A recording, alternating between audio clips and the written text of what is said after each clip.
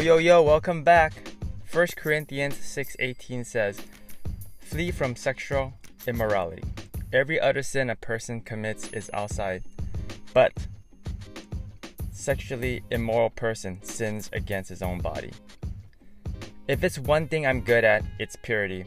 I can't stress how important it is for us guys to make this our number one priority. I think, having a degree, a job, money, status, even good things like being generous or being able to be a good leader is important. But I think purity is very important. But why is this sin of sexual immorality against our own body?